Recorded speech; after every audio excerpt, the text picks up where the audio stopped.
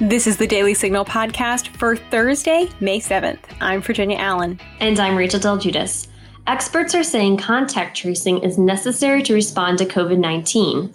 Claude Kitchen, a senior research fellow in technology at the Heritage Foundation, joins me on the Daily Signal podcast to unpack what contact tracing is, how it will be used, and more. Don't forget, if you're enjoying this podcast, please be sure to leave a review or a 5-star rating on Apple Podcasts and encourage others to subscribe. Now, on to our top news. The Little Sisters of the Poor were back in the Supreme Court on Wednesday. In 2016, the Catholic Order of Nuns was at the Supreme Court, arguing they shouldn't have to violate their beliefs and offer employees contraceptive coverage. In 2017, the Trump administration issued a rule that exempted religious organizations from having to provide contraceptive coverage. But that wasn't the end of the story, because the state of Pennsylvania sued the federal government over the exemption. And so, on Wednesday, the justices heard arguments via teleconference for the case Little Sisters of the Poor v. Commonwealth of Pennsylvania. Justice Ruth Bader Ginsburg joined the hearing via phone from a hospital where she's being treated. Luke Goodrich, a lawyer for Beckett Law Firm, tweeted after the hearing, key takeaways from the Little Sisters argument at #SCOTUS today. 1. It was clear the government has many ways to give out contraception. It doesn't need to conscript nuns. So #religious freedom protects the sisters. He also tweeted 3. The state's argument was exposed as startlingly broad. It not only attacked the exemption for the state, it not only attacked the exemption for the sisters, it said the government even lacked authority to exempt churches. Alito jumped on this. No justice seemed to buy it. Education Secretary Betsy DeVos is putting out formal rules to bolster Title IX protections for survivors of sexual misconduct and to restore due process in campus proceedings to ensure all students can pursue an education free from sex discrimination, according to a press release from the Department of Education. Here's what she had to say about the new rules and the need for them in a message posted on YouTube. Americans and people all over the world are grappling with changing and challenging circumstances, but our work continues. So I want to speak with you directly about a serious issue. 2 years ago, I made a promise to address the scourge of sexual misconduct on our nation's campuses. Today, we take historic action on Title IX because we must. Because students, their safety and their success are at the center of everything we do. From Brown versus the Board of Education, to the Individuals with Disabilities Education Act, to the Every Student Succeeds Act, America has continued to expand and protect opportunities for students to learn. That's also true for Title IX. It was enacted to ensure, and I quote, "No person in the United States shall, on the basis of sex, be excluded from participation in, be denied the benefits of, or be subjected to discrimination under any education program or activity receiving federal financial assistance." Title IX is a just cause, and it's the law. Title IX has brought an end to many injustices since it was enacted, and the new rule we announced today will help end more. I take the responsibility of enforcing Title IX seriously. Our Office for Civil Rights takes that responsibility seriously. There is no place for sexual misconduct anywhere. Such acts are disgusting and unacceptable. Vice President Mike Pence is pleased with the Department of Justice's decision to side with a Virginia church in a lawsuit against Governor Ralph Northam. Lighthouse Fellowship Church on Chincoteague Island held a service with 16 people on Palm Sunday. Kevin Wilson, pastor of the church, was threatened by the state with jail time and a $2,000 and a $2,500 fine. Vice President Mike Pence joined the Brian Kilmeade show on Fox News Radio on Wednesday and had this to say regarding the DOJ's decision to support the church. The very idea that the Commonwealth of Virginia would sanction a church for having 16 people come to a Palm Sunday service, when I think the church actually seats 250, was just beyond the pale, and I'm truly grateful for Attorney General William Barr standing by religious liberty as we approach the National Day of Prayer this Thursday. The legislature of Michigan has sued Michigan Governor Gretchen Whitmer in an effort to put a stop to her coronavirus emergency orders. On Tuesday, Lee Chatfield, Speaker of Michigan House, tweeted, "We've attempted to partner with our governor, but she's rejected. We offered cooperation, but instead she chose court. This was avoidable, but today we filed a lawsuit in our state to challenge her unconstitutional actions. The law in Michigan is clear, and nobody is above it." Per NPR, the lawmakers are saying Whitmer is acting illegally and overstepping her authority. Whitmer, who just expanded the coronavirus emergency orders through May 28th, recently eased restrictions on industries such as construction and landscaping. And as member station Michigan Radio reports, Whitmer said this week that the state must carefully study the situation before allowing more businesses to resume operations, NPR reported. Facebook has just announced the first 20 members of their Global Oversight Board. The board is intended to have the final say on issues of hate speech and other controversial content. The website of the Oversight Board says the board will take final and binding decisions on whether specific content should be allowed or removed from Facebook and Instagram. Appointees among the 20 include John Sample, Vice President of the Cato Institute, Michael McConnell, a former federal judge, and Pamela Carlon, a former DOJ civil rights attorney. Now stay tuned for my conversation with Heritage Senior Research Fellow Klon Kitchen on contact tracing as a response to COVID-19.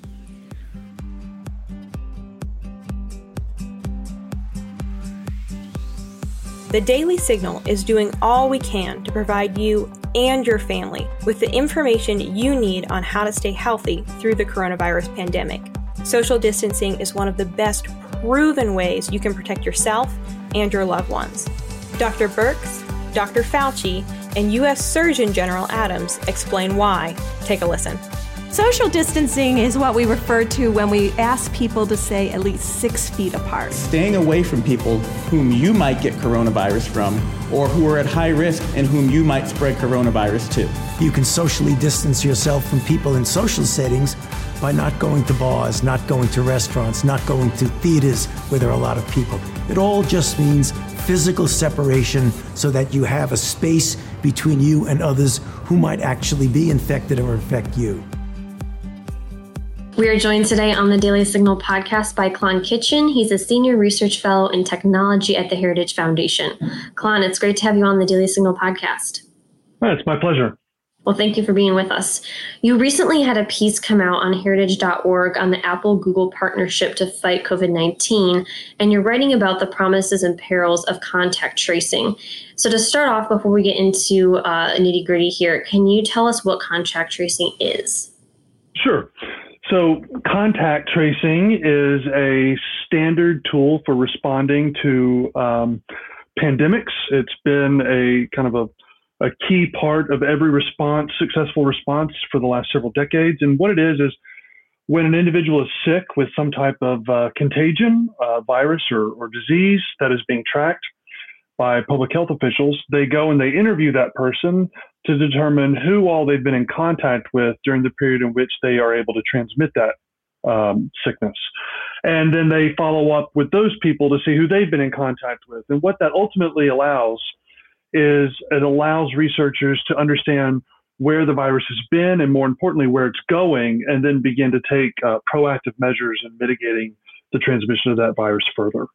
So when it comes to contact tracing, Klon, how could it be used for COVID-19 in the United States? So in one sense, so it's already being done. So contact tracing in the context of COVID-19 has been a standard mechanism that's been employed essentially since day one, precisely because COVID-19 is so easily transmitted and spread so quickly. So public health officials and local, state, and federal policymakers have needed the information that comes from contact tracing.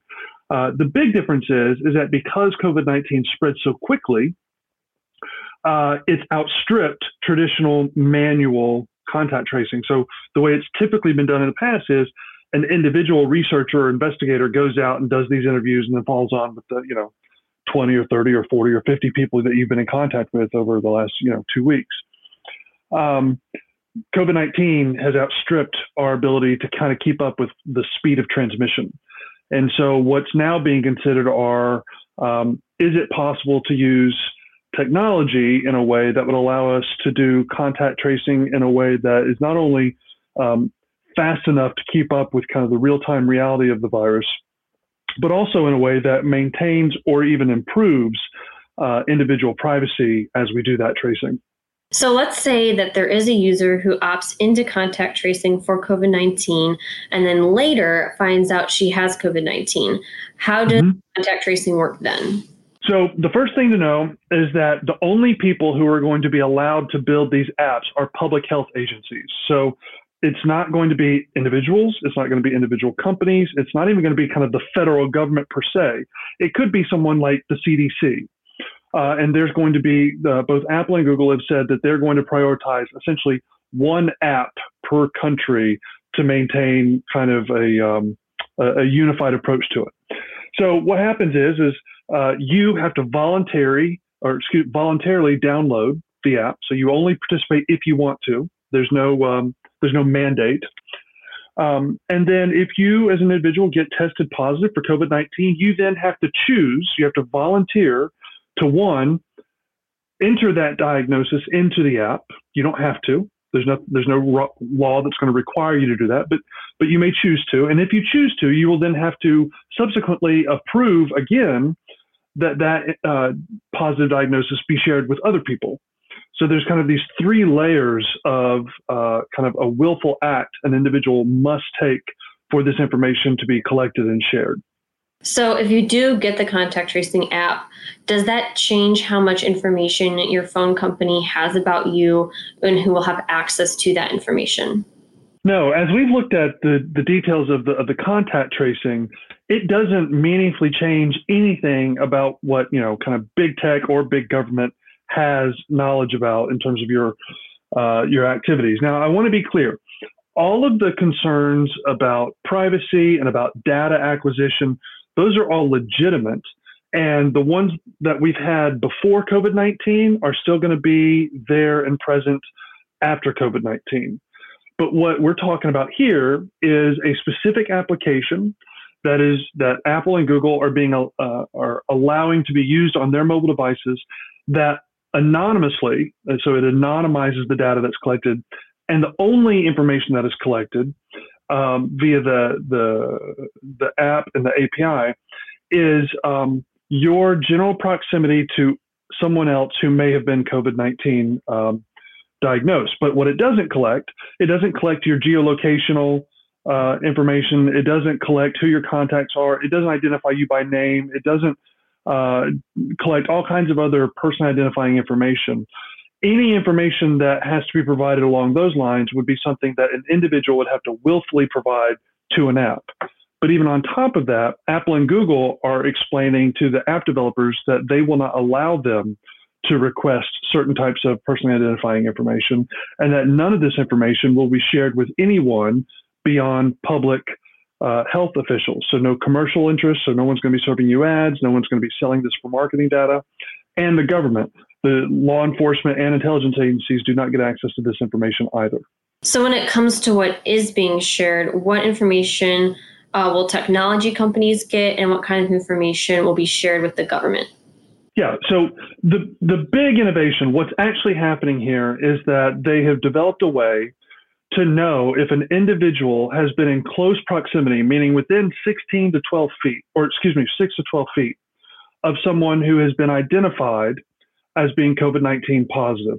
And they do that without gathering or sharing any of your personal information. What happens is if you download the app, in the background, it is generating every 15 minutes a unique anonymized key code. And then as you come within 6 feet, something called Bluetooth on your phone registers all the people that you've been in close proximity to using those same keys. So you're never told about the individual. You're not even identified by location. It's just that this exchange of keys happens automatically. And then what happens is if one of the people that you've been in close proximity to is positively identified as having COVID-19 and they choose to share that diagnosis and they choose to share that diagnosis more publicly, then you would just get a notification saying, hey, sometimes in the last 14 days, you've been in proximity to someone who was COVID-19 positive. They don't tell you who it was. They don't tell you when it was. They don't tell you where it was. It then makes a recommendation that you may or may not want to go get tested. And so that's the real innovation. So there's no additional information that's being collected by what's called the Application Programming Interface, the API, the thing that Apple and Google have built. Now, again, the individual companies the public health agencies who build the app may ask you to put your name and your address and things like that into it when you choose to report your COVID-19 diagnosis. That's much the same way it would be if you went to the hospital and got diagnosed with COVID-19 as well. They often will collect that information and they'll feed that to public health agencies so that they can then enter it into their models and things like that. One of the cool things about this digital format is that it actually enables a great deal more security because all of this information is being automated, which means fewer people's eyes are looking at it, and it's being encrypted both at rest and in transit. So what about hacking? Isn't it possible, or is it possible that hackers could come across the data that's put into these apps and obtained through contact tracing? So, hacking is always possible and it's always a threat. But in this case, the way it's being designed, it's actually more secure if that happens. So as I mentioned just now, this information is going to be encrypted both at rest and in transit. So we're now going to be adding new layers of security that didn't typically exist in traditional manual contact tracing. But it's important to understand that in the past, when we would do manual contact tracing, so individuals would still go out, they would investigate, they would take all that information, they would take your name, they would take your address, they would take all that, and they would fill that into databases that public health agencies use for understanding the pandemic and tracking the pandemic. So those databases, even if the mobile contact tracing never occurs, those databases are still something that need to be secured and need to be defended against hacking. So the hacking threat is always there. The key in this distinction here is that we're now going to be using Apple and Google, two companies who pay more on cybersecurity and spend more on cybersecurity than anyone else on the planet, to help defend against those risks. So looking at the international perspective, have other countries tried contact tracing in order to deal with COVID-19 or even other matters, and has it worked with these other nations? So yes, virtually every country who is dealing with COVID-19 challenge has had to do contact tracing. Again, that's been kind of a standard operating procedure for decades. There have been several nations that have attempted to do the digital contact tracing that we're talking about. And that represents a pretty broad spectrum of governments in terms of their concerns about privacy and even their population's expectations of privacy. So it's going to include everything from Australia, which would largely line up with kind of American perspectives and expectations, to the United Kingdom, France and Germany, which are going to be maybe not quite as robust on individual privacy and communications privacy than as the US and Australia would be, all the way down to like Taiwan and China, which are going to have very different cultural government expectations for privacy. But where it's been rolled out, it has shown to be an effective mechanism for having a better understanding of what is going on with the COVID-19 crisis. So since, as you mentioned, Apple and Google are going to be kind of leading the way with contact tracing and the apps that they'll be installing for users, should there be any oversight of Apple and Google? And if so, what would that look like? Yeah, so when we wrote our paper, we made 8 recommendations that both industry and government should adopt in rolling this out, because there are very real, legitimate, and important concerns that people will have as it regards individual privacy and, kind of big tech and big government. Now, the good news is that since we've issued our report, Apple and Google have updated their requirements for app developers who are going to use this to include 6 of those 8 recommendations. So, for example, the responses that are provided to the app cannot be shared with law enforcement or intelligence purposes. Apps can only collect the minimum data that is needed for contact tracing and notification. No collected data can be used for commercial efforts, no selling ads, licensing the information, or anything like that. The apps won't be, chock full of advertisements or product promotions or other marketing. The app cannot request the use of location data or what's called Bluetooth administrative privileges or special access or anything else on a user's phone. So a lot of the concerns that we had are actually being addressed. 2, oversight right now is largely in place. So a lot of these things are already bound by law and are going to fall within congressional oversight, and any notion of deviation from these requirements will be something that Congress could quickly act on and engage if it was necessary. How would you say privacy risks could be minimized, given the fact that people are concerned about their privacy being protected? Yeah. So in addition to kind of what I've already laid out in terms of some of the rules that are being put in place, it needs to be clear that these companies, phone companies, tech companies, app development companies, they collect a lot of information, and they collect the information that consumers agree to give them. And they do that when they agree to what's called terms of service agreements. And that has been in place before COVID-19 and will be in place after COVID-19. And so what I'm not saying is that, Apple and Google and these app developers don't have additional information. They do, but they will not be getting more information or even most of the information they already have through this digital contact tracing initiative. It's something wholly separate and distinct, and they are only collecting the minimal amount of data that is necessary to do this one mission. So I'm not saying there's no concern for privacy. I'm just saying that this digital contact privacy effort doesn't materially affect those concerns for good or for ill. Well, there was a poll released in late April from the Washington Post and the University of Maryland, which said that half Americans who responded to the poll with a smartphone wouldn't use the app that traced them during COVID-19. What would you say to an American who's concerned about this app? Well, the first thing I would say is that the concerns are understandable, they're legitimate, and deserve a careful consideration and response. The second thing I would say is that, the Heritage Foundation pays me to do that type of considered, careful investigation and response. And my assessment is that digital contact tracing does not materially affect someone's exposure to either government or industry data collection. There is a minimal amount of data that's being collected. And much of this information on the industry side is collected via other mechanisms. So they don't frankly need to use the digital contact tracing to get that stuff. But then 2, it's equally true that the federal government's, subpoena and warrant authorities are in place, and they can serve warrants and subpoenas on these companies if they have a justification. And then those companies can go through the normal process of either complying or resisting. So all of that is happening above and beyond the digital contact tracing effort. What I will say is that the good news about all of this is that it's completely voluntary and you will not be compelled to do this. So if you just do not want to do it, you don't have to, and that's great.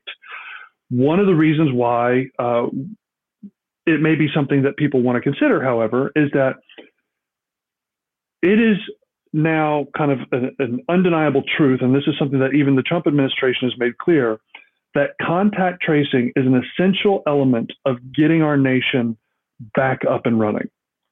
So we have to have an awareness of where this virus is and where it's going if we want to come out of our homes, open up the economy, and be productive going forward.